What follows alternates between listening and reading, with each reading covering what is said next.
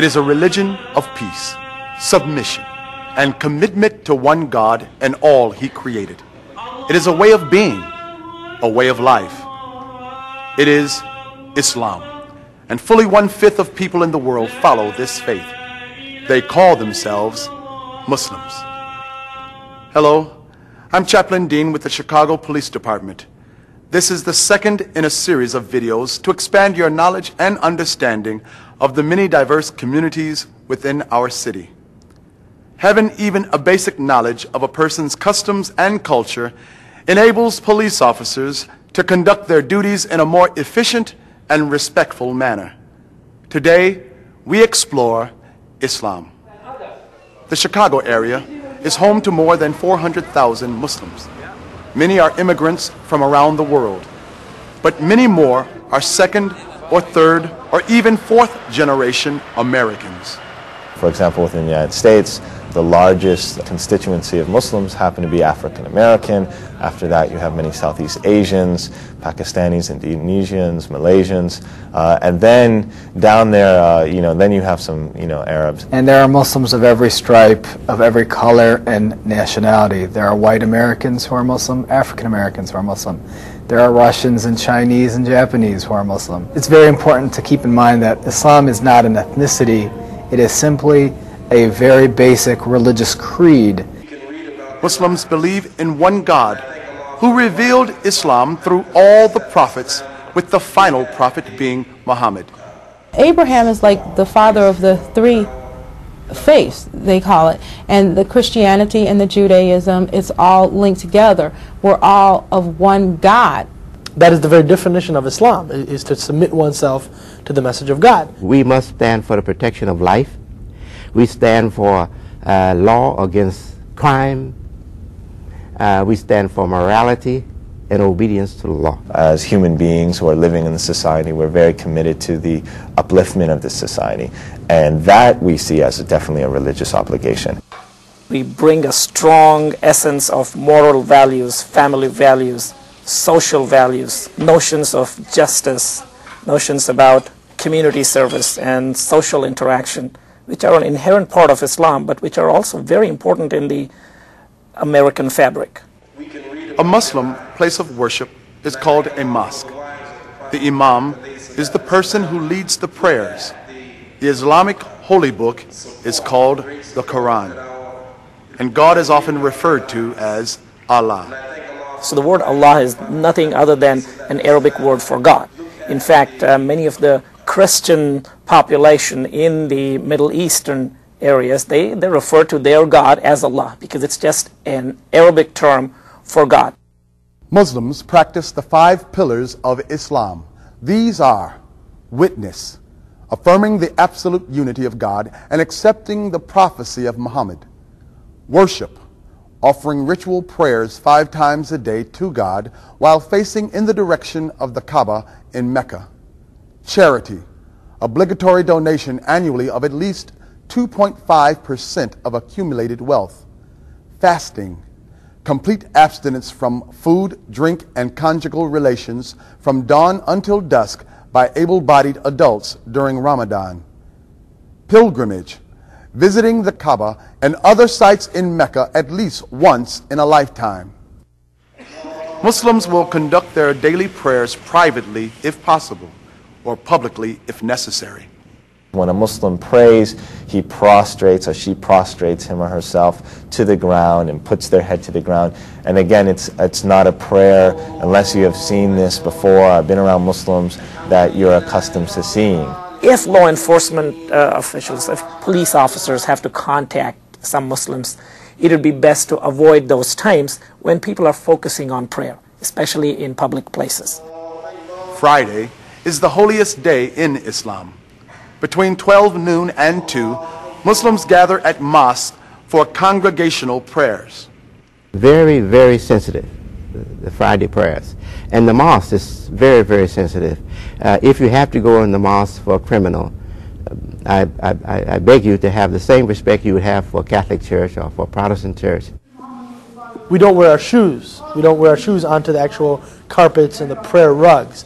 So that would be considered extremely inappropriate and offensive for for example, police officers going in to investigate something or what have you, to walk on the rugs with their shoes.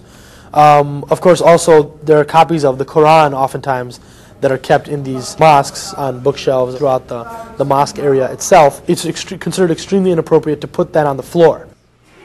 Islam attaches high significance to personal modesty and requires both men and women to dress in clothes that do not emphasize bodily contours.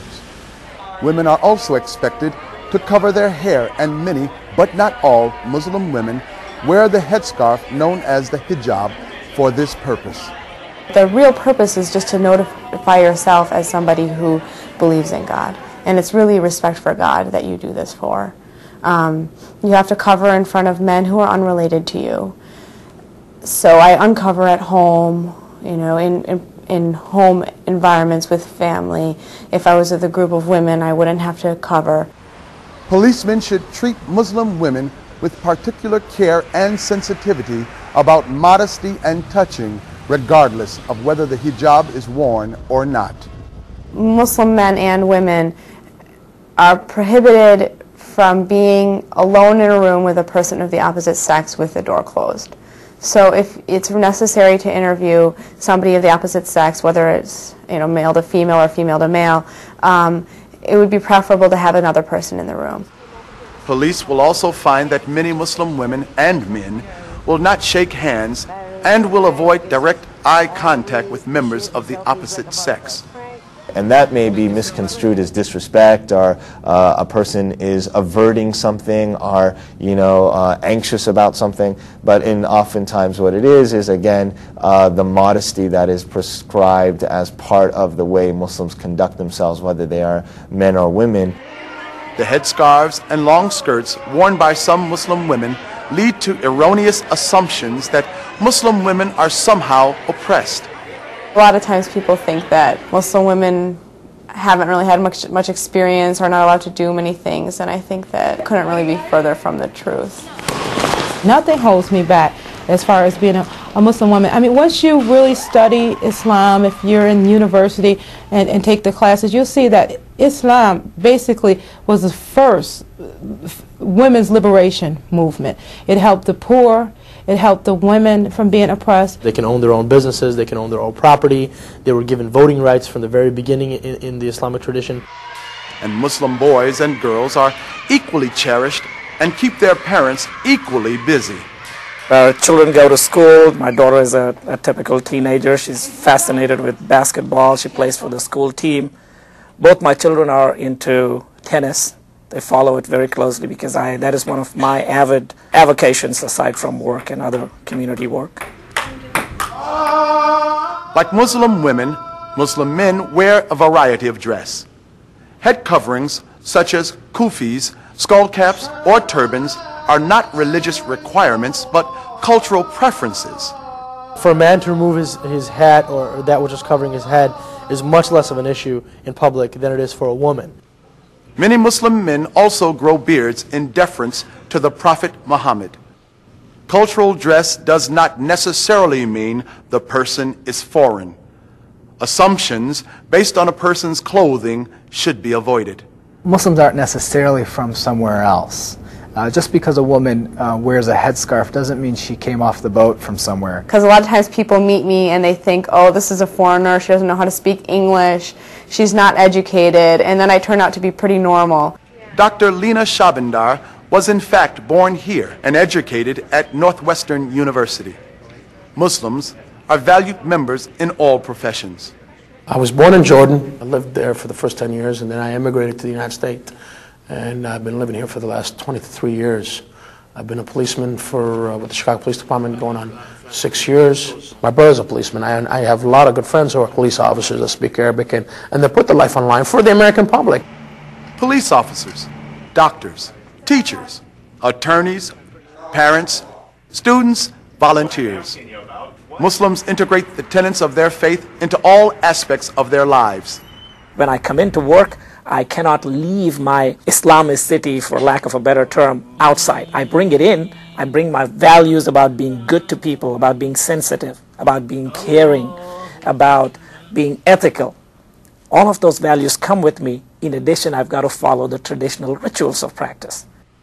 Muslims, just like people of all faiths, expect police officers to exhibit those same values. I want my son to always feel that an officer is someone he can trust, he can look up to, and he can call, and not fear. And police need to be sensitive to an increased fear among Muslims in light of current world events. I think a lot of explanation on part of the police officer, or a sense of reassuring them that this is just a routine stop, will go a long way in allaying some of those concerns. As a police officer, there are many religious and cultural considerations to keep in mind when dealing with people of the Islamic faith. The 5 daily prayers are an important part of Muslim life and are done in a prostrate position. Fridays are the holiest days for Muslims, and large crowds gather at mosques. Muslim men and women may avoid direct eye contact with members of the opposite sex, and many prefer not to shake hands. Unless there are safety or security concerns, the following considerations are recommended. Remove your shoes when entering the prayer area of a mosque. Because modesty is highly valued in Islam, if possible, Muslim men and women should be interviewed by officers of the same gender. And Muslim women should be allowed to remove their headscarves in private whenever possible. Also, keep in mind, some Muslims have an increased fear of law enforcement due to anti-Muslim sentiment following terrorist attacks by foreign Islamic extremists. All of the people we encounter on a daily basis expect to be treated with dignity and respect. Those who practice the Islam faith are no exception. It is our hope that this video will serve to enlighten and foster a new awareness and understanding. Thanks for watching, and as always, stay safe. Stay safe.